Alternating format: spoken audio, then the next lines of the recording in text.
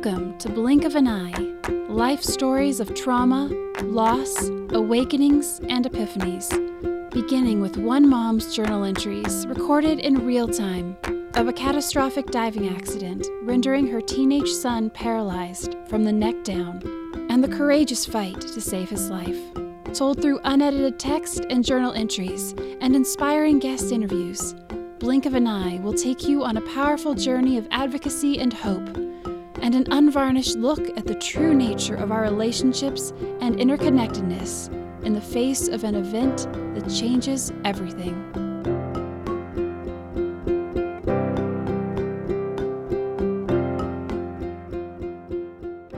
Life can change in the blink of an eye. Hello, dear ones. We are so excited here at Blink of an Eye Studios as our nonprofit has decided to unify our brands to one, Blink of an Eye Nonprofit and Podcast, and we just received another grant for our work with spinal cord injury families in crisis from the Nielsen Foundation. The Craig Nielsen Foundation supports collaborative partnerships and inclusive ideas to change the world for those living with spinal cord injuries. They are as excited as we are for what all of us are creating together for trauma healing, and for spinal cord injury in particular. Nielsen is another of the first financial underwriters of the Blink of an Eye Family Support and Navigation Team for spinal cord injury families. You can find out more about the Blink of an Eye initiatives, and you can register for the inaugural online Science of Trauma and Trauma Healing Symposium, taking place November 3rd, 2022. Dr. Babak Kaitab and Dr. Daniel Siegel will join us as we explore brain mapping trauma and the interpersonal neurobiology of trauma, and how we can move towards healing and live fully integrated lives of well-being. You don't want to miss it. Students are free, and others, like teachers, lawyers, and school counselors, can receive continuing education credit. And doctors, nurses, and social workers can obtain continuing medical education credit as well. We are all learning so much together.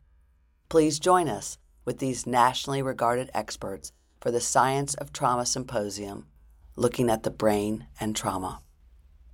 You can also build community with others in the spinal cord injury and trauma healing space by following the Blink of an Eye Nonprofit on Instagram at Blink of an Eye Nonprofit, and on Facebook at the URL facebook.com/www.blinkofaneye.org.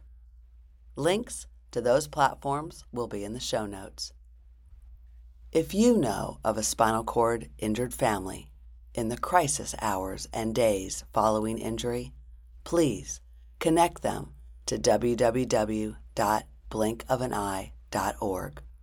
We are so grateful to our donors and volunteers. And if you are interested in making a difference in the lives of those with SCI trauma, you too can be a part of the Blink of an Eye Family Support and Navigation Team effort, as they are recruiting experts in trauma and trauma healing and physicians trained in neurology, like neurourologists and neuropulmonologists, to support the Blink of an Eye navigators working with the families.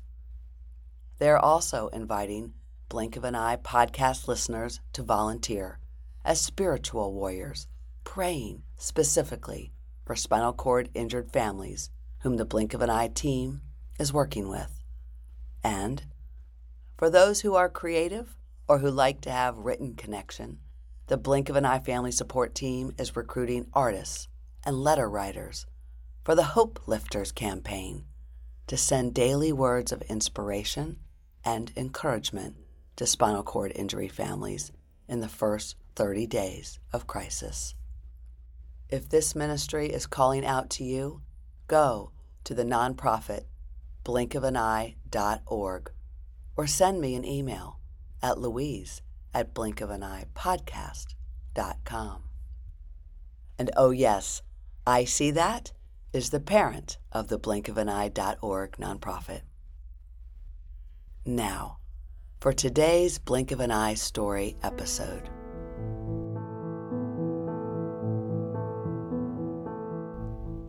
In our last episode, you had a glimpse of my visit home to Baltimore and my buoyant feeling that I could do it again. Come home for a brief period of time to see our youngest son, Dutch, and connect with being home. I was sure I could do this. I wanted to do this. And I also felt like I had to for my whole family. And I also needed to refortify myself. I knew as a mediator, working in high conflict and other people's crises, that I had to take care of myself so that I could be the best transformative mediator I could be over the years, as well as to take care of others I loved. I realized it was no different now that my family and I were the ones in crisis.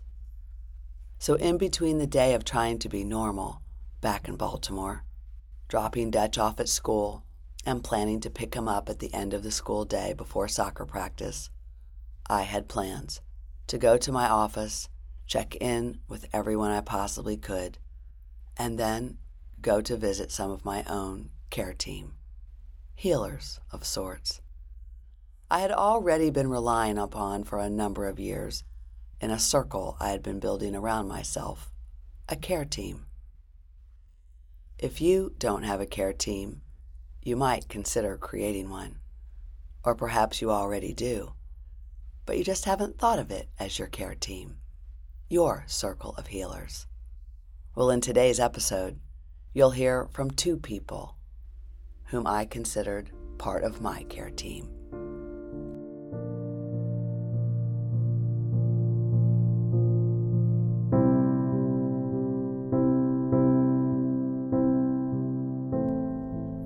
So, as we go back to Baltimore to day 2 of my being home, I found some personal journal notes on my phone.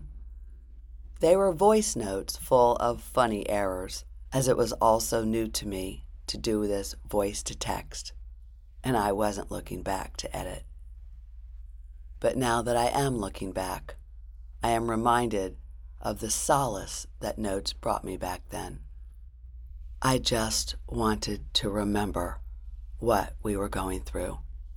I knew I never could, as so many things of significance seemed to happen each day. And I also wanted to know I wasn't going crazy. I knew I would have to go back to make sense of it all, and that I would need to remember so I could feel normal again someday. Well, where we are in the story, it is early morning on September 14th, 2015. There were many unresolved conflicts swimming in my head, and while it felt so darn good to be in my own bed, an unsettling alarm on my phone awoke me in the middle of the one night I had at home. And in my delirium, not only could I not find or figure out the snooze button to turn it off, but I thought I was back in the ICU. I was totally disoriented. I didn't know where I was and thought I was in Archer's hospital room. But in the dark, I didn't know and couldn't figure out where I was for a few moments. Maybe that has happened to you too, after a long period of time in an intense hyper-on-edge experience. I think it wreaks havoc on the central nervous system because the shrill sounds of the code blues and the harsh beeping of Archer's monitors would just not leave me alone.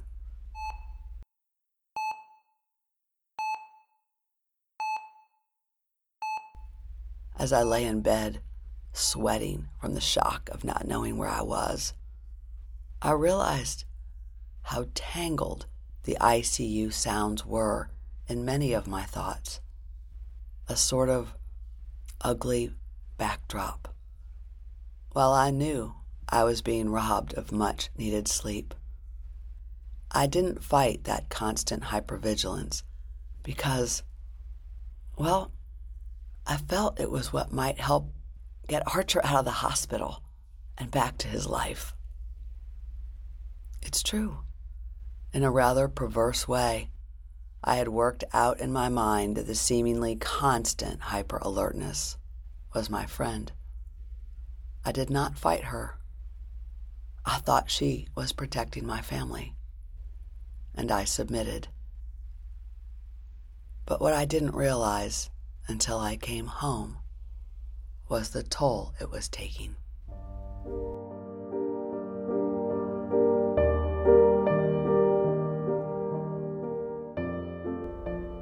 Welcome to episode 13, Going Home, part 2. Settle in, take a deep breath, and know that whatever you have been through, we can all pass through when we have each other. The highs and the lows. Here we go.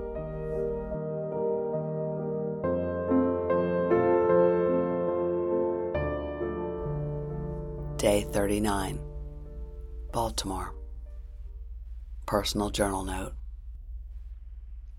My God, dear Lord, I just got out of the car and saw my neighbor, Ellen Webb, again. It's so strange to see her twice now out walking in front of our house, just at the exact time when I arrived at my own doorstep. Is that supposed to mean something, Lord? I don't know what is wrong with me, but I feel I'm falling apart at the seams. To see anything, anyone familiar, I just fall apart.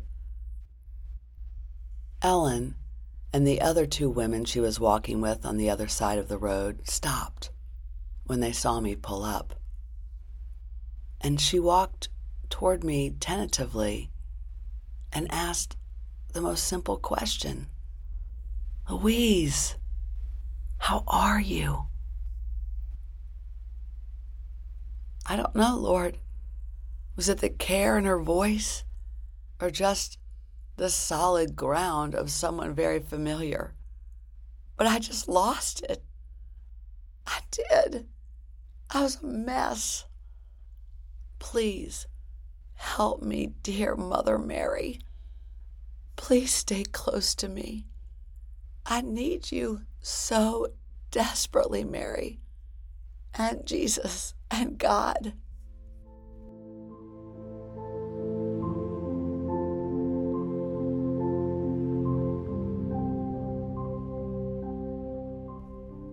Here is an excerpt of an interview I had 7 years later with my Baltimore neighbor and friend, Ellen Webb.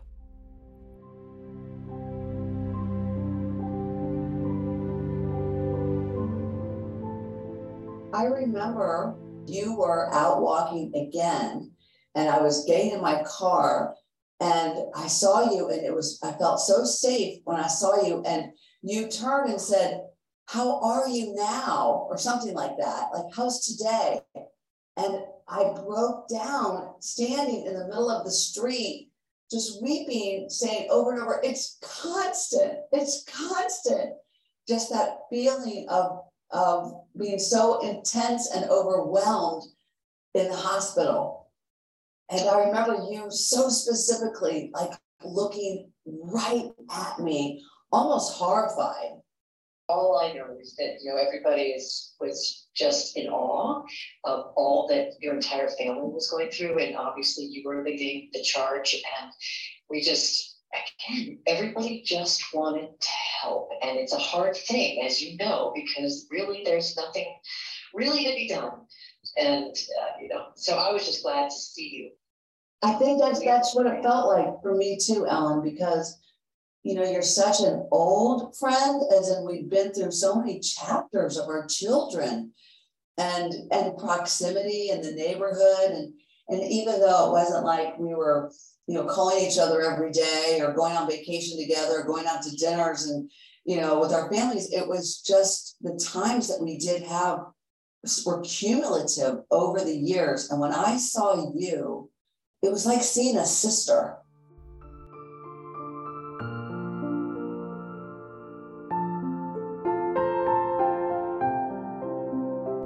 Seeing people so familiar to me, with whom I shared so many memories, felt like home. It was safe and familiar, like seeing a beloved sister or brother after a long time. How is it that any of us can find the words to explain the feeling of coming home?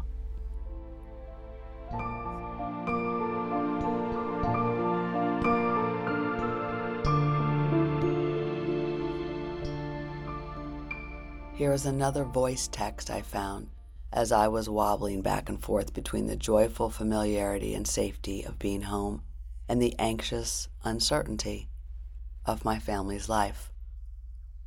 But it also makes me smile that I had these voice-to-text personal journal notes as I remembered my gratitude and elation that I had felt when Mary Dillon, one of the UVA friends in Atlanta, whom I called my Atlanta Angels, had shown me just the day before, as she was driving me to the Atlanta airport, how to use voice-to-text on my phone, or in my case, voice-to-journal. My journaling was often throughout the day, unpolished, but now it could be totally on the fly. I was enamored with this new method. I still had this feeling of knowing Archer would need to look back someday, although it was I who was doing the looking back.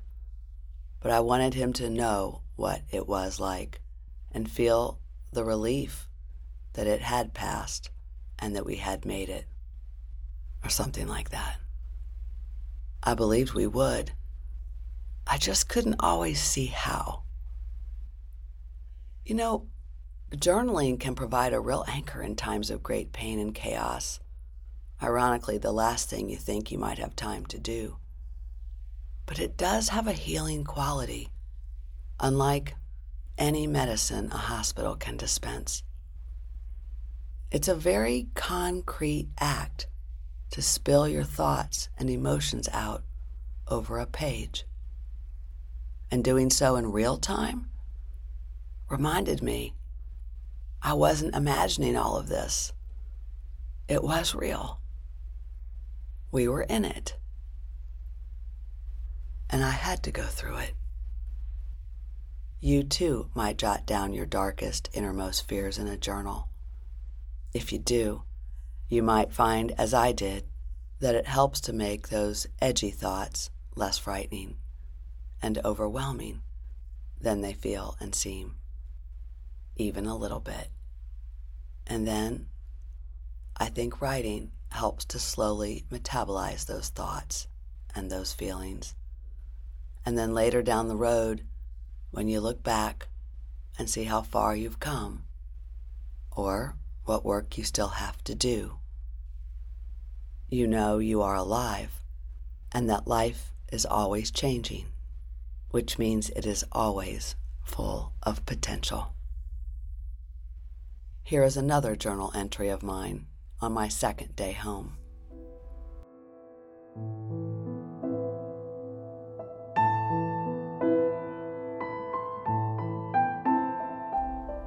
Personal journal note.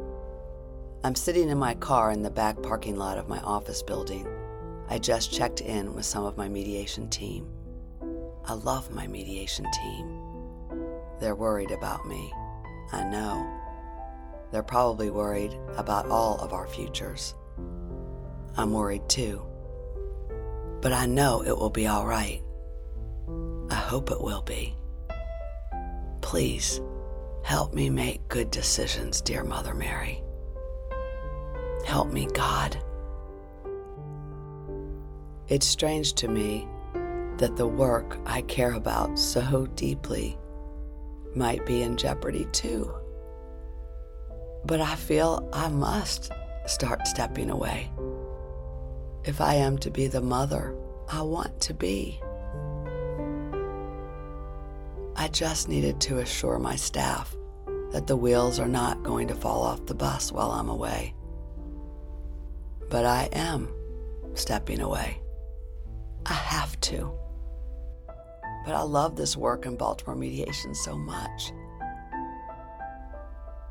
I've only been home less than 24 hours, and I already have this strange pull to go back to Shepherd. I need to be back there. And it's more important than everything in my office. I want to return to Archer.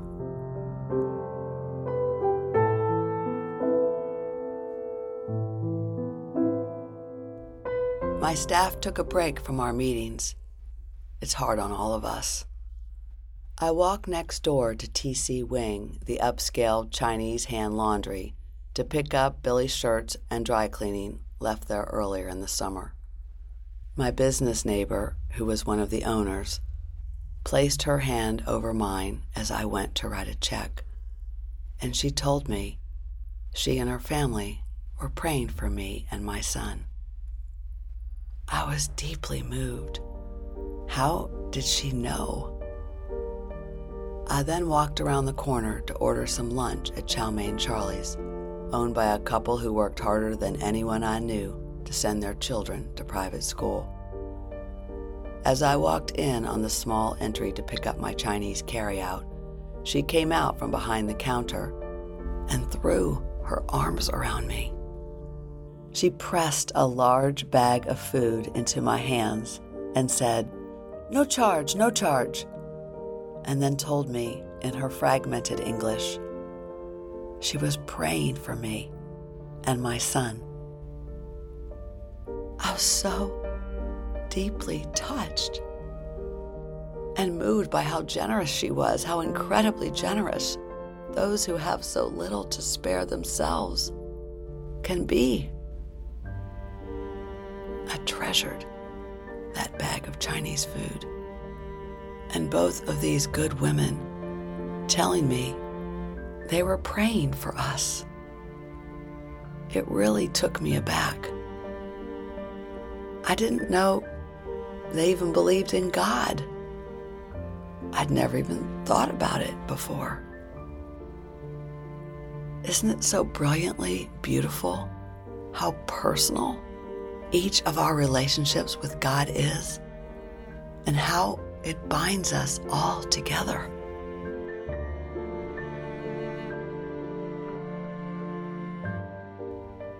And it is such a wonder how we take so much comfort in knowing others are praying for us. I can't think about all the reasons for that now, but I don't have to. I am feeling very blessed.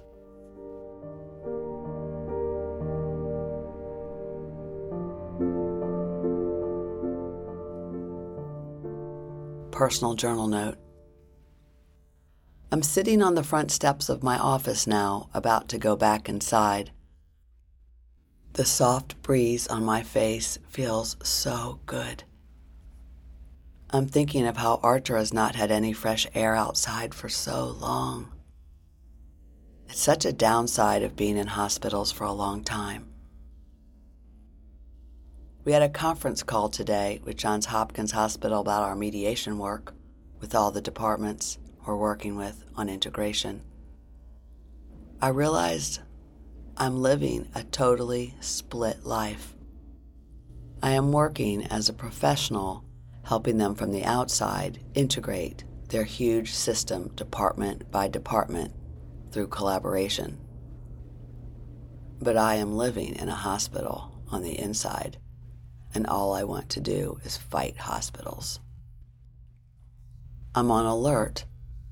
They can really hurt you, mainly with their arrogance or carelessness, and not knowing what they want you to think they do know. But my mediators on my team who are Black have told me in conversations over the years how Black communities don't trust hospitals. I remember how I pondered that a number of years ago when I first learned that, and how that took me aback a bit. Imagine that, fearing a hospital. I remember how I could not have imagined what it was like for them or for their ancestors to fear the very institutions that were created to care for them, that they had to rely upon. And it made me hurt in my chest. I'm thinking about that now as I sit here. I'm afraid of hospitals. I don't want to be. I want to trust that they will keep Archer alive and make him better and know what to do, because we don't. We don't have all their medical expertise. It's awful that I feel this worm of distrust. I don't like it. I believe in institutions. It's part of a civilized democracy to trust institutions, and for institutions to be trustworthy, to do good for the people. I don't know what is happening to me, but this matters to me a lot. And I can't let what I'm learning about hospitals go by the wayside. I'll have to come back to this thought someday, but not today.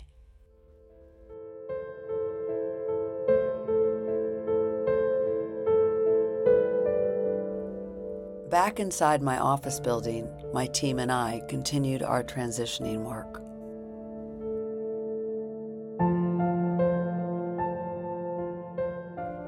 Personal journal note. We made a plan for my making personal phone calls to current clients, winding down or transferring the caseload I had, and not taking on any new work except the 2 large cases I have. And all that work I will do in Atlanta. So I'm not leaving with any files, with any of the stacks of mail on the conference table. I'm not taking with me to read any of the law journals or the newspapers that have piled up. I'm taking nothing. I will be back.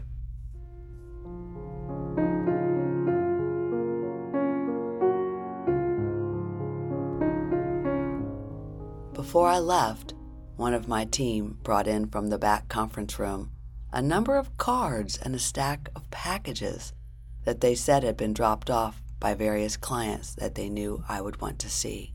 I was astonished. It was so entirely unexpected. As I opened each package, there was a note of condolence for hearing about Archer's injury and a gift. Books, plaques, a framed photo, a framed inspirational saying. Some were spiritual. I was floored they would be so kind as to do this, and each present I opened, I treasured for the thought behind sending it. A business client had sent a huge box containing a tall bronze garden sign that was embossed Louise's Garden from my years of serving on his advisory board. It was so thoughtful. It was also bittersweet, as I had to make calls the last couple of weeks to resign from the nonprofit boards and the one corporate advisory board I was on, since I could see it was not possible for me to serve very well. And I didn't know how long it would be until I could. So much was unknown. Billy had asked me to pare down anything that was not essential, and I was.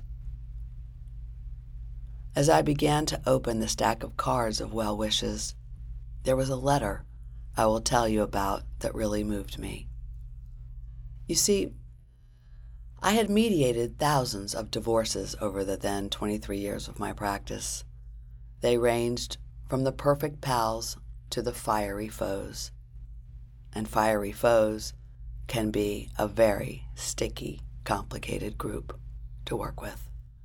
I have stopped predicting the reactions at the conclusions of our arduous mediations because they were always marvelously unpredictable, ranging as they did over the years from clients saying the most remarkable, unexpected, tender things as we closed our last session, to clients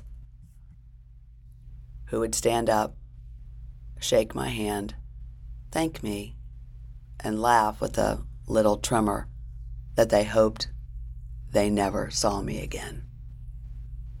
I got it. Divorce is painful, and many divorces are brutal, especially when there was a lot of love, many years, and then a betrayal. I've had clients who would stay in touch with me periodically, though, letting me know how they were doing over the years, while others, I became their family business and trust and estates mediator with their siblings and older parents or whatever they needed help with over the years. But many others I never saw again.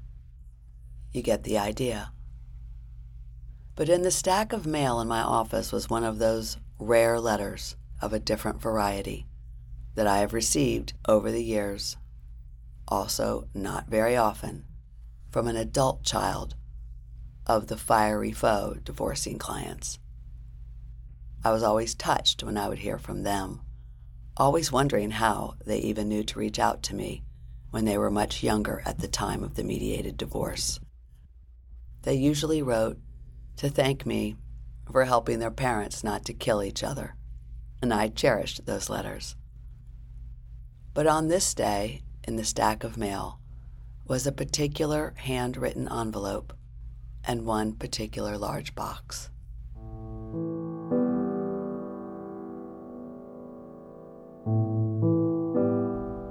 Personal journal note. I opened this one particular letter. It began, "Dear Professor Sempt, I heard about your son." That made me pause, right there, as I also had to call the law school last month to tell them I would not be able to resume my teaching load this semester. I probably hadn't told you that amidst everything else. I actually thought I would be back in the classroom in a few weeks. I don't know what I was thinking. I studied this letter. The writer said she was a former law student of mine. I scanned my memory for who she was. In the letter, she told me, "Professor Sempt, I never told you, but you were the mediator for my parents' divorce."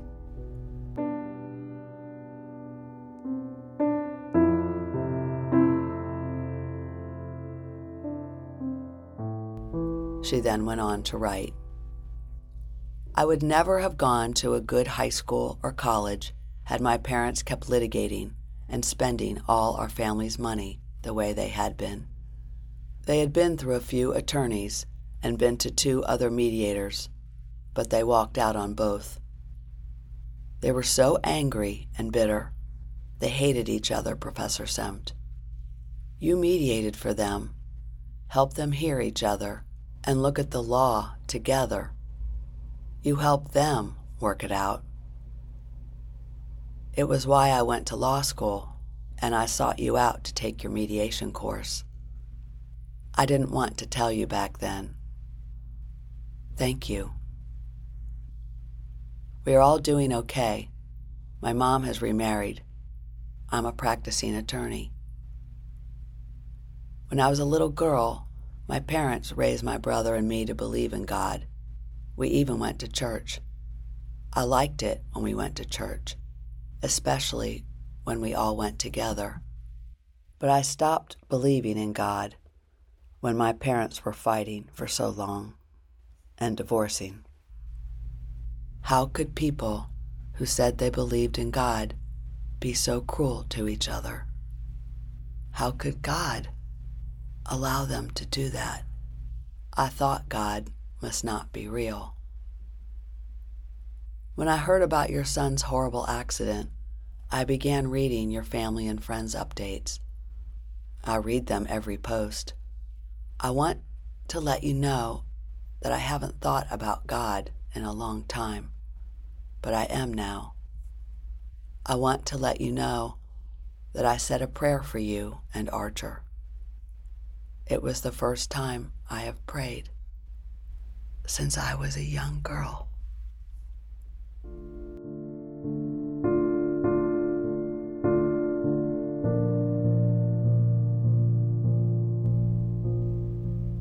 I was stunned, and this brought me to tears. She closed her letter by saying, "Please keep writing your blogs. Thank you for writing them." I was dissolved. My staff just let me be, bringing me a box of Kleenex, as I couldn't stop the tears from streaming down my face. And I didn't want to. I didn't have to. I was home.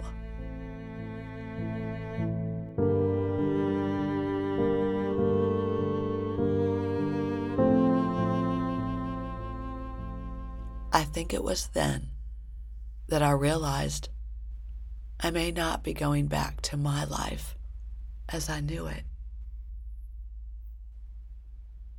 I collected myself and left my office, headed to get my hair cut. I had about 3 hours left before I needed to be at Dutch's school to pick him up. I want to share with you what unfolded in the rest of the day at home, as an amazing thing happened that I never knew was possible until I experienced it on this first trip home. It started with my visit to see my hairstylist, Sue Ebert, to get my mop of haircut. My fine but a lot of it hair was unruly and needed a cut badly. I was also aware that this might be one of my last haircuts with Sue for a while, because Billy was highly agitated over our finances and asking me to cut out every non-essential or find an alternative.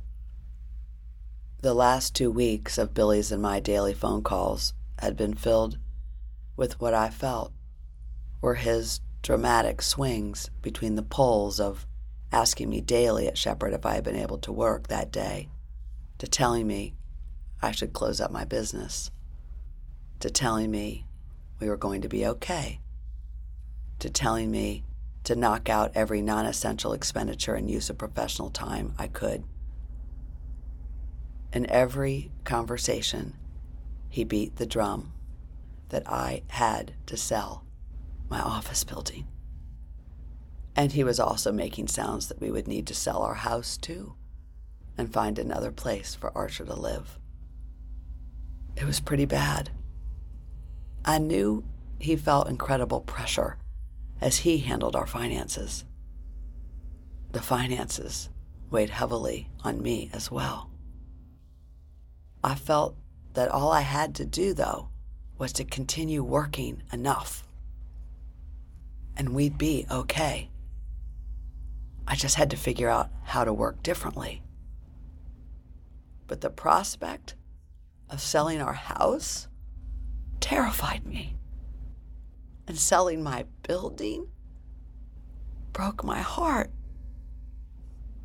So there I was, home to get my hair cut and colored, and on to get my health in order after that, and then to see Dutch, trying to be normal and holding it all together.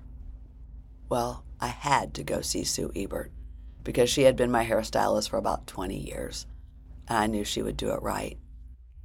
I needed my hair done well because the complete truth was I was determined, and I did have a beginning plan to keep the financial wheels on the bus. I was going to fly to Florida the next week for a book signing and to deliver a keynote address, and then to begin the large mediation case which the Kentucky judge had ordered all the parties to work with me. I needed to look professional.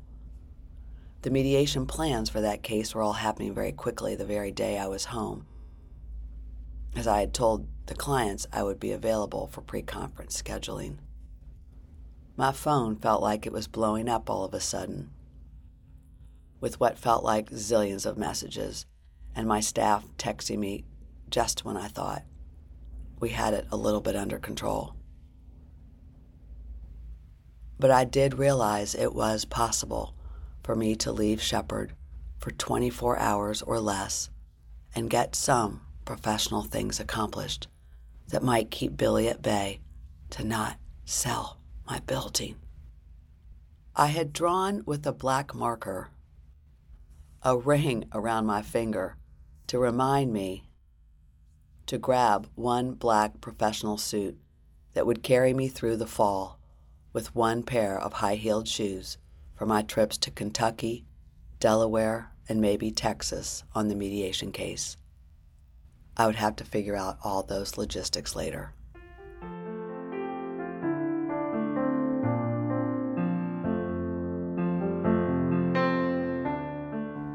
So I drove out to Sue Ebert's hair salon.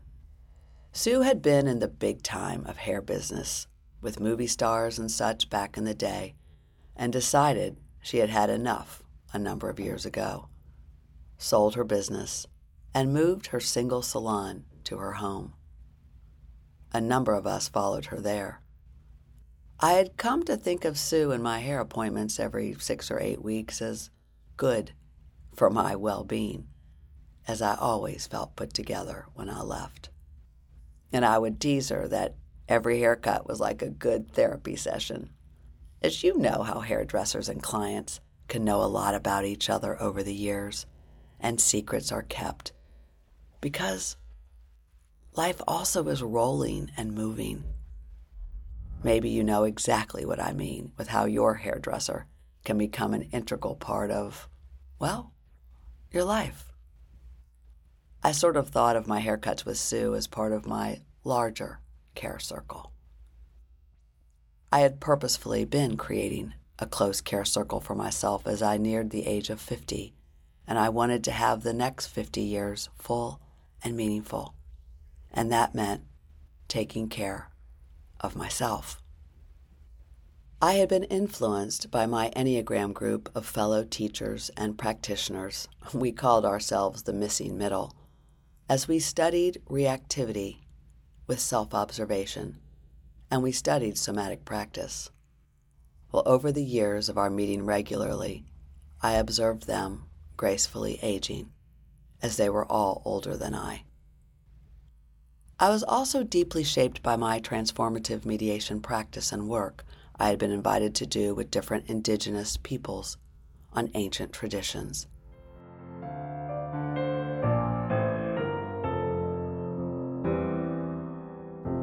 And I was shaped as well by my work with a Mennonite colleague, where it was their tradition to form care teams around people in their congregation who needed trauma support. Well, I had reckoned years ago that I needed similar support, as I mediated many high-conflict, stressful situations, interpersonal, organizational, and political, and some even what they called intractable.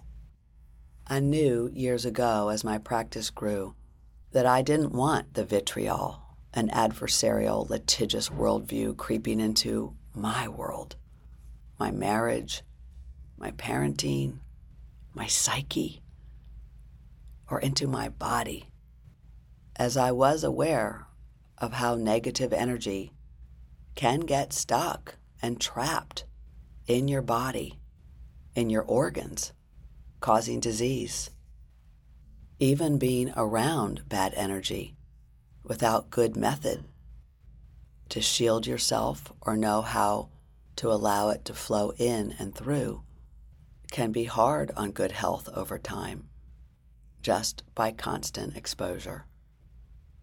So I was on my way to get my hair cut, and from there to see Dr. Mary Ann Lay, a chiropractor and my nutritionist and muscle response tester. definitely a member of my care team. But first, on to get my hair cut. Well, years later, I had the chance to interview Sue Ebert about my hair appointment and visit to her on this day in the story. She recalled things I had not, but which helped me to then remember, as I had not written much down about this particular experience, except a few key words. Life is funny like that, you know. Here's an excerpt of my conversation with Sue.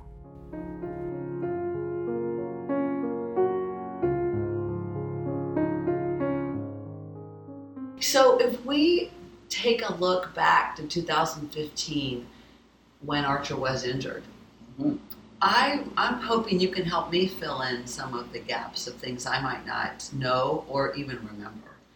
How was it that you heard about Archer? I don't know if it was you calling for a haircut, but I seem to think that it really was through my network of clients, because Baltimore is Smalltimore and everyone knows everyone. And I think it really was a phone tree kind of deal, where just everybody was letting everyone know what was going down. That doesn't surprise me, because my memory is that we had moved to the Shepherd Center, and it was early in our having been there, and I normally would have come to you at the end of August, having sort of been away for August at the beach with the family, and my hair would have been wild and, crazy. Completely sun-bleached and crazy, and I did not have that chance, and we were moving into September, and I knew I needed to get my hair cut. Mm-hmm. And more importantly, I knew I really just needed to come see you. Mm-hmm. And I remember calling. Yep. And somehow you just knew. Yeah. And you said, I've been waiting for you. I knew that you were busy and you didn't need to give me information, but I was getting information from my clientele and Facebook and whatnot. So it just, that's how I found out. So I flew back from the Shepherd Center just for the day to see Dutch and to trying to take care of things at the office and to get my hair cut. Right. And you had still children in the house, yeah. So you were spread really thin. I was. Do you remember when I showed up that day? I do. You walked in the door and literally fell apart because it was a safe spot that you could, because you couldn't fall apart in any other aspect of your life because you were holding it together. I think that's why I'm getting so choked up now. Me too. Because that's exactly true. Yep. It was a safe space, and you could fall on the floor, you could scream, you could holler, which you did, and you were on your phone constantly, and you were so stressed that I was like, you need to put the phone down for 30 minutes. Just take a breather for you, because you can't keep going at this pace. And I made you go out and sit by my pond. You did. Because my yard is very energy-filled. It's very contemplative. And just take 30 minutes while your color processed. And I remember you going after and screaming at the top of your lungs every obscenity. And I know my neighbors were wondering what was going on, but it didn't matter because you needed that minute to release that so you could get back on track when you walked out the door. Wow. Did I really? Mm-hmm. You really did.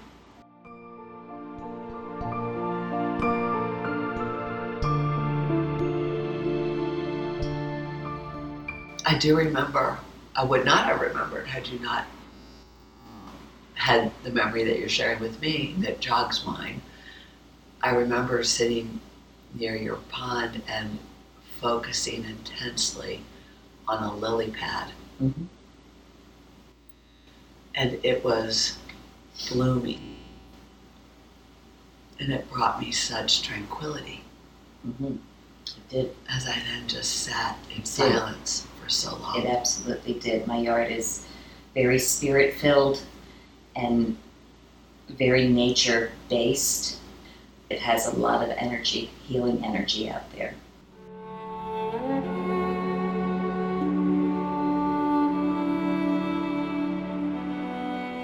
Something else I remember that for me has so much to do with how others might consider being with their friends or loved ones or people they care about when there has been a crisis is while I was getting my hair cut, and I don't remember if it was when I went to go pay or I was telling you about I would need to give you a check or however it went, and you... Another client had heard your story, and everyone was just devastated by the news, number one, and really coming together. And another client of mine paid for your hair that day because she didn't know you directly, but she felt for you, and that was how she wanted to help you out. So that was just incredible. I mean, it's a person you hardly even knew. I think you had maybe mediated for her at one point, but not on a personal level. It was a business level, but that's how she reached out. Amazing.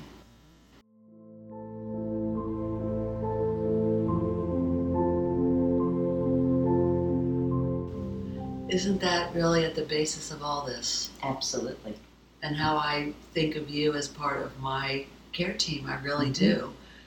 Well, it's another thing with my job is I get to physically touch you. And people don't understand how important and how powerful the power of touch, human touch, is. And it really is very powerful. Just this month, it's amazing that you're speaking about that. National Geographic has just done, its cover is on the power of touch.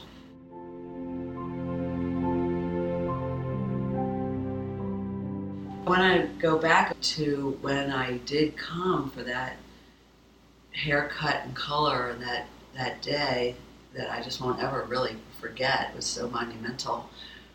You had also, as Sue, been not only the conduit for another client's goodness and kindness to me, but you had been like ready for me, and you had all these gifts for me. I did. Remember? I do remember. Because you feel so helpless in situations like that, and I truly believe in more of a pagan style lifestyle, and that energy comes from other things, that I went about my way doing research. And I bought every crystal and a green Buddha for healing, and I don't even remember exactly what I got you, but I know it was a whole satchel of things, and I told you what to do with them, and the amethysts were for healing and protection, and where to put them and make an altar. And then along the way, other people started adding to it, and I really believe that brought a lot of the healing energy to the room, because really he should not have survived, and he did. Yeah. So it was really a community of prayer and energy and whatever you want to call it that came to you and your family. It was an amazing convergence, and one of the aspects of that day that meant so much to me when I was still in the throes of shock and sort of that You were in newer a tornado. chapter. I was in a tornado. Yeah, you were just spinning. I did deeply believe in the power of prayer, Mhm. and that when you take a community of people who are focused with a specific intention, that you can move mountains. You can. There can be healing. You can. And then And we did. and we did. Mhm. You expanded that for me. Mm-hmm. And I learned a lot more about the healing properties of rocks and crystals.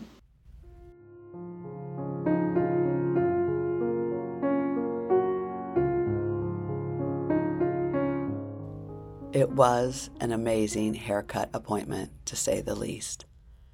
As I began to leave, with big hugs as I walked out the front door, another first, as my hairstylist and I had never embraced before, I wasn't exactly sure what to do with the satchel full of crystals.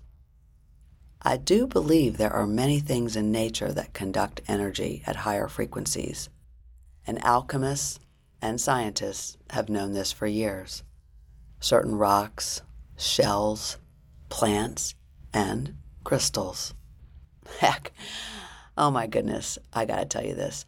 I had my feet healed once at a gong bath I attended in the Rocky Mountains outside Denver, Colorado. I was able to choose the crystals I wanted, and they were placed at certain points on my body that I wanted to heal as I lay flat on the floor. I had just had double foot surgery and was on crutches. I was having a tough go at healing, as the 4 weeks the surgeon had said I would need was turning into months. When the Aboriginal gong musician began to blow into his didgeridoo, which, if you know, is a massive wind instrument of a hollowed-out tree branch, the crystals on my feet and legs began to vibrate, as did my entire body, which spontaneously, after about 20 or so minutes, rose into the air about an inch or so off the ground.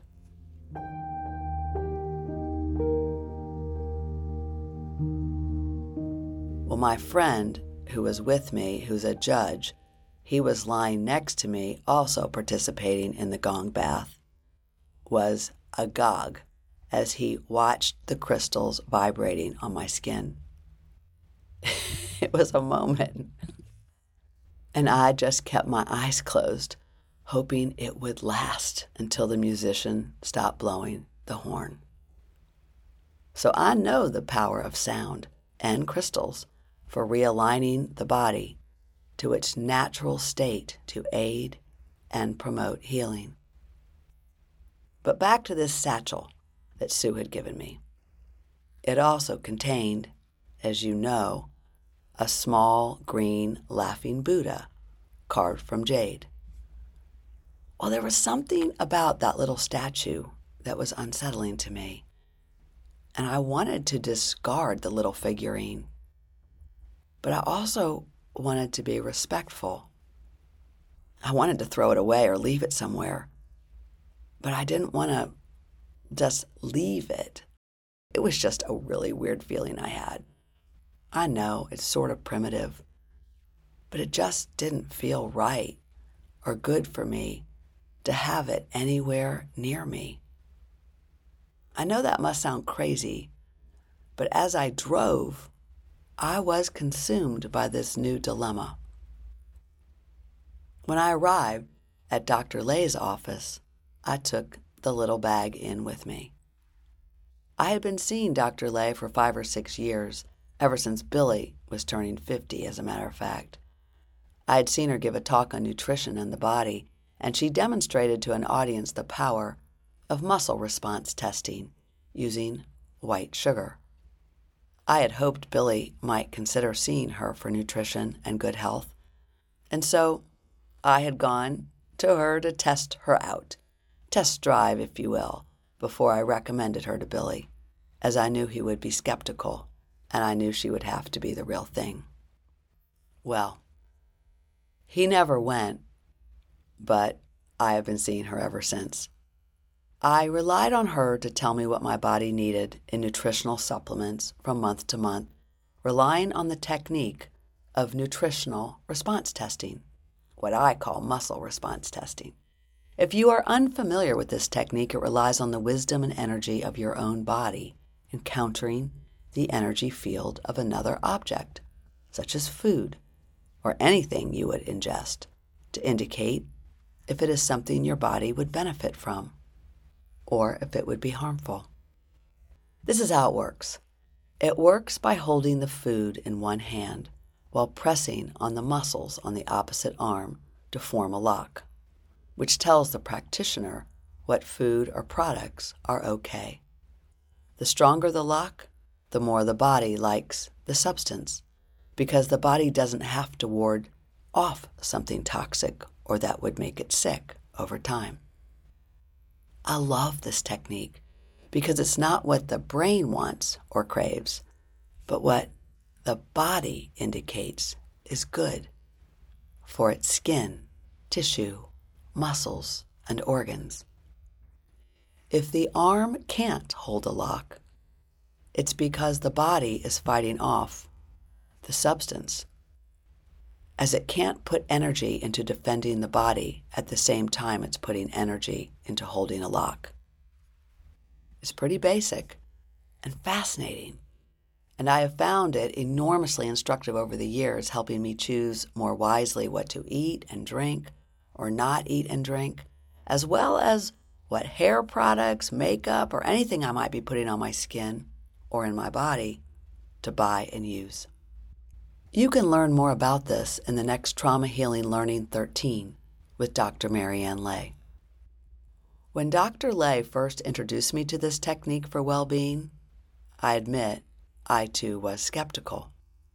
I would always close my eyes as I lay in her medical table and see what my body had to tell me, as I knew my mind was strong, and I didn't want to see what she was testing me for, as I thought it might influence things.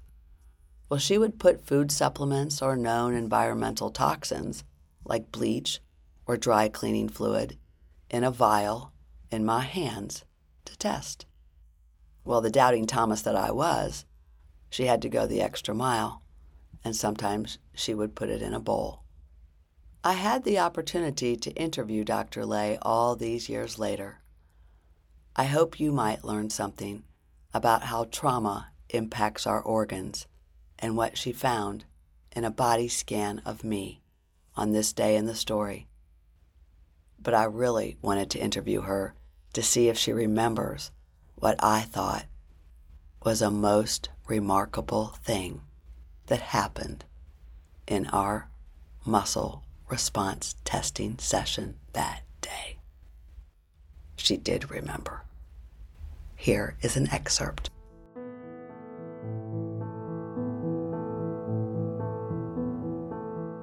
To make the story of what I would like to review with you or ask you if you have any memory of what it was that we did, if you do remember when I came to visit you in those very distressing early days, early weeks of Archer's injury.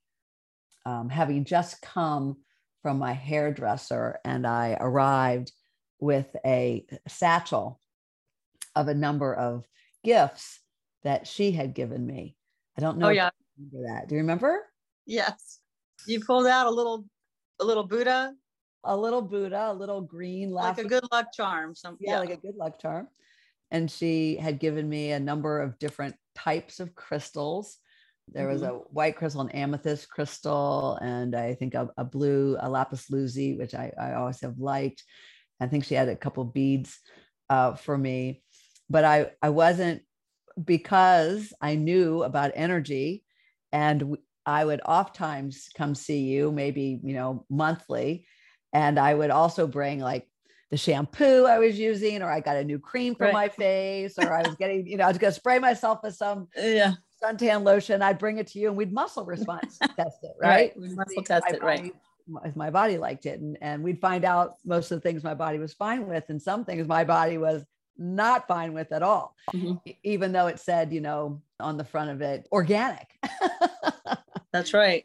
So that was super, super helpful. So I arrived, right, with this stuff, which had nothing to do with my coming to see you for right.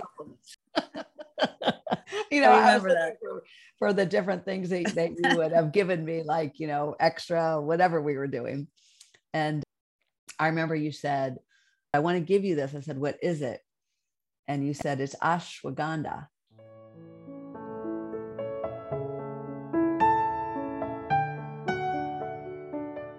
And you said, you put out your arm, and then you told me to put out my hand, and I did. And you put the bottle of ashwagandha in my hand, and we had a really strong lock. And I said, wow, what is that? Because I'd never heard of it before.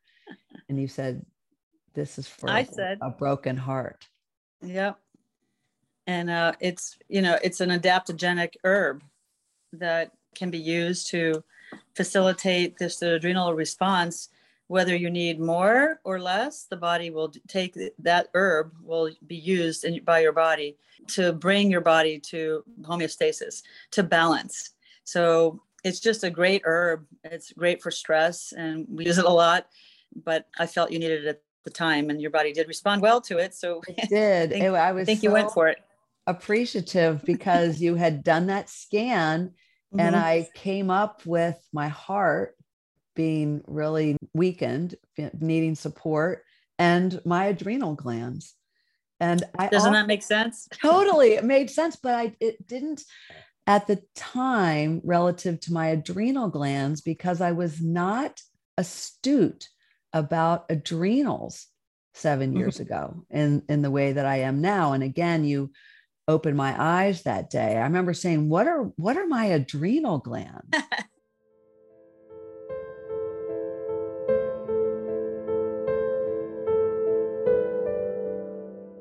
So the adrenal glands produce your cortisol and your sex hormones, and they're like little tiny glands that sit on top of the kidney on either side of your body, and they have a lot of work to do. So when you're under a stress response, your adrenals they become tired, and then your body has to deal with that fatigue. But it also keeps you from the pathway to make adrenaline and to make sex hormones comes from the adrenal glands, and you need cholesterol, believe it or not, to do that, which is another subject about the need for cholesterol in your body. And it's not a bad thing, but anyway, that's another talk. So the adrenal glands actually function to keep you in balance with being able to sleep, being able to have that fight or flight response, and to temper it, because you could be in a hyper or sympathetic mode and be agitated, and like a lot of people are, they live in a high sympathetic state. So the adrenal glands are constantly producing and pumping out adrenaline, and so that could be a problem for a lot of people, as you might realize. And so when we tested those adrenal glands, you were weak. I don't remember exactly which side or both or whatever, but one of the adaptogenic herbs that helps the adrenals to function normally or to balance themselves, it was the ashwagandha. That was just one herb, and your body responded really well, and that's why we gave it to you. So if it didn't respond well with the muscle testing, we wouldn't give it to you, even though it's a great herb and other people love it, and it's organic and it's whatever from a great store, or it's very specific. So that's the nutrition response testing protocols. If it doesn't work for you, or your body doesn't test positive or test strong, it's not going to be for you. That was such a huge awakening for me. No matter what it was labeled, or how beautiful it was, or how great it looked, or was touted, or as you said, the quality of the store being, just impeccable. If your body doesn't like something, it doesn't like something, and it knows it, because of my understanding of this is your body can only fight off one thing at a time. And if it's been in this, as I was, I'm sure I showed up like, deer in the headlights. I was on, I would say, hyper alert at that time, in the ICUs constantly and not sleeping very much. And Archer had taken another, a dip at the time when I came to see you, but how our adrenals need so much support.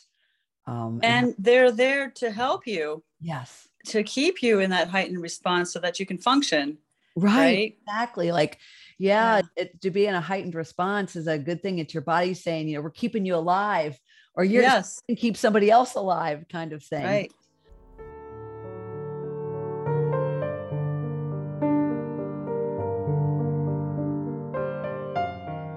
I was flying back to Atlanta. I was coming home for just hours.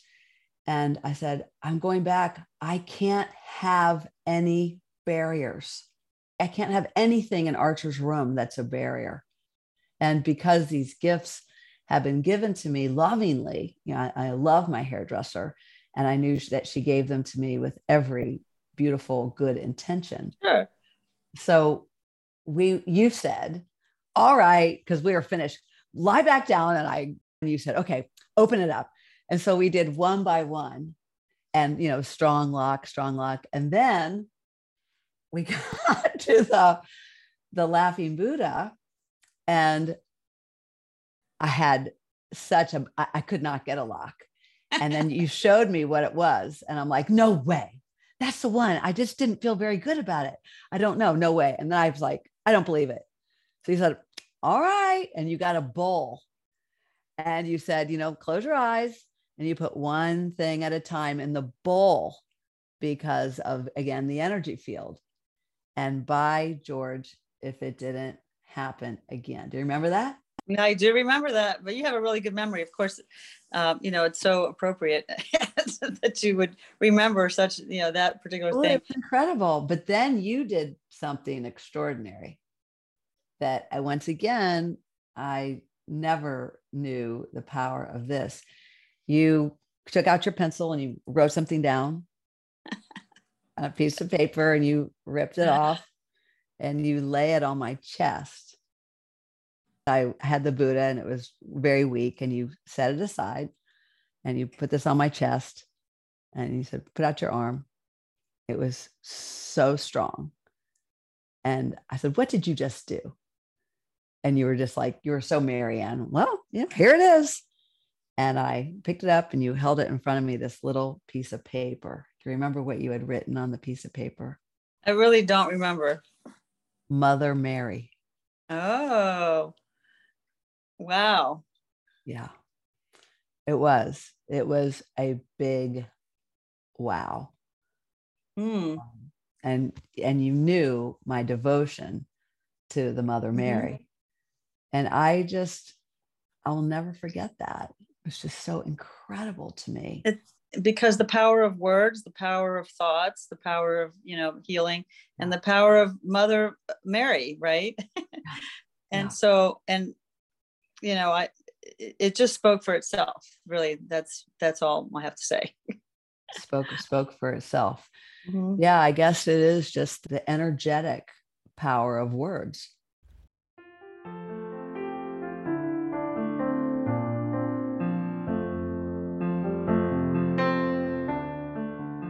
The power of words for the body and healing.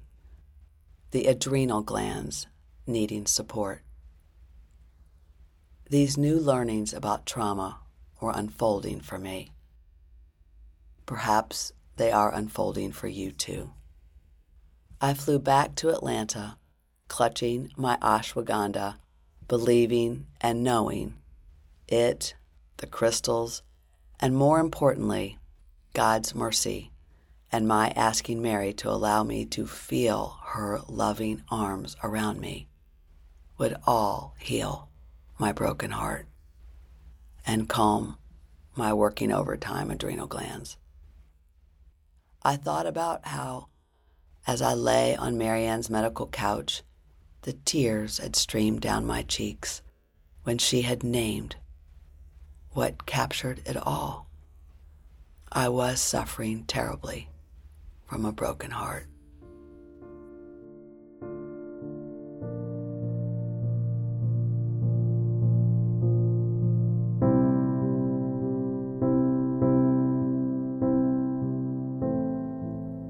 It wasn't rocket science to say this, but the acknowledgement by a practitioner I valued and trusted meant a great deal to me. A broken heart that shows up in your medical profile when that profile has expanded to include such things.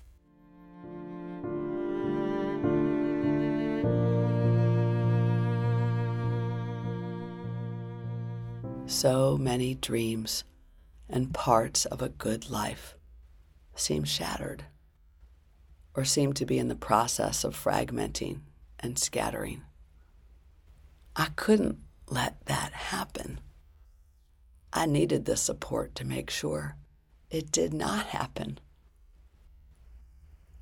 What was singularly important to me was my whole family, my family as a whole, that we would emerge from all of this intact. I was on edge, plagued by the uncertainty of not knowing when it would all end. When we could all come home together and be normal again.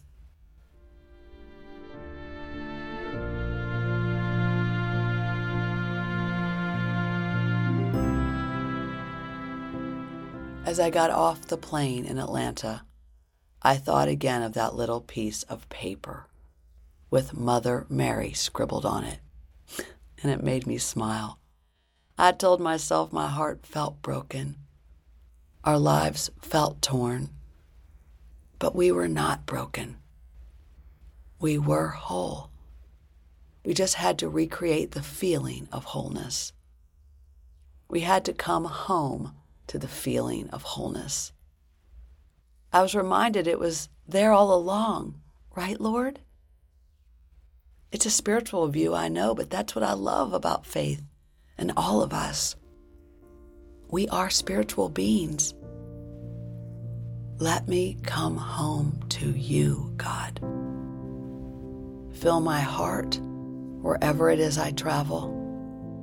And when I am back with Archer at Shepherd, fill us with the feeling of knowing we are already home. I know it's a simple shift of attention. Right, Lord? Grant me that ability. Thank you for that ability you have given all of us. Amen.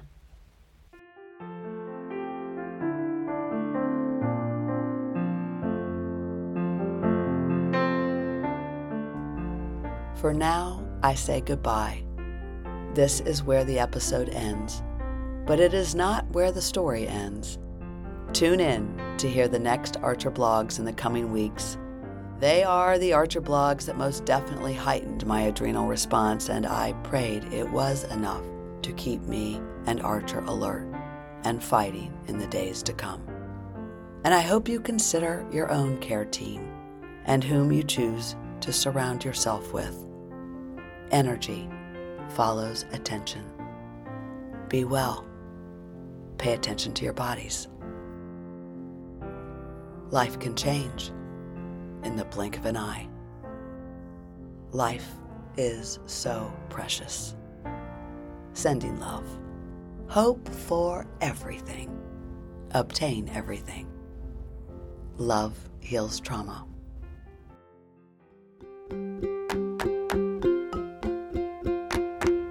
Thank you for tuning in to the Blink of an Eye story. Tune in next week for our companion, Blink of an Eye Trauma Healing Learning 13, Nutritional Response Testing for Trauma Healing and SCI, with Dr. Marianne Lay. Thank you for listening, and thank you for telling your friends about the Blink of an Eye podcast. Together, we are raising the vibration for healing. You've been listening to Blink of an Eye. We ask that you share this with anyone who may need inspiration, a lift, or who may relate. Never miss an episode. Listen on our website, blinkofaneyepodcast.com, or subscribe on Apple Podcasts, Spotify, or wherever you get your podcasts. This episode is sponsored by Baltimore Mediation. For 28 years, Baltimore Mediation has served clients worldwide by facilitating negotiation breakthroughs, believing in their capacity for meaningful face-to-face dialogue. You can learn more at baltimoremediation.com. Blink of an Eye podcast is sponsored by I See That, the Integrative Center for Trauma Healing, Advocacy, and Transformation. a nonprofit created as a national resource to help change the way we respond to spinal cord injury, to include trauma healing approaches for families and medical teams across the U.S. I See That provides a national team of SCI specialized doctors for expert opinions in the first hours of crisis, a multidisciplinary family support and navigation team for SCI families led by SCI families for the first 30 days of crisis, and a national resource library of trauma-informed responses for the first hours and days after injury, specialized for families, friends, and SCI medical staff. I See That also offers a registry of medically unexpected SCI recoveries. I See That will host the inaugural conference, The Science of Trauma, Hope for Trauma Healing, November 3rd, 2022. To donate and find out more, visit www.iseethat.org. That's I, the letter C, THAT.org.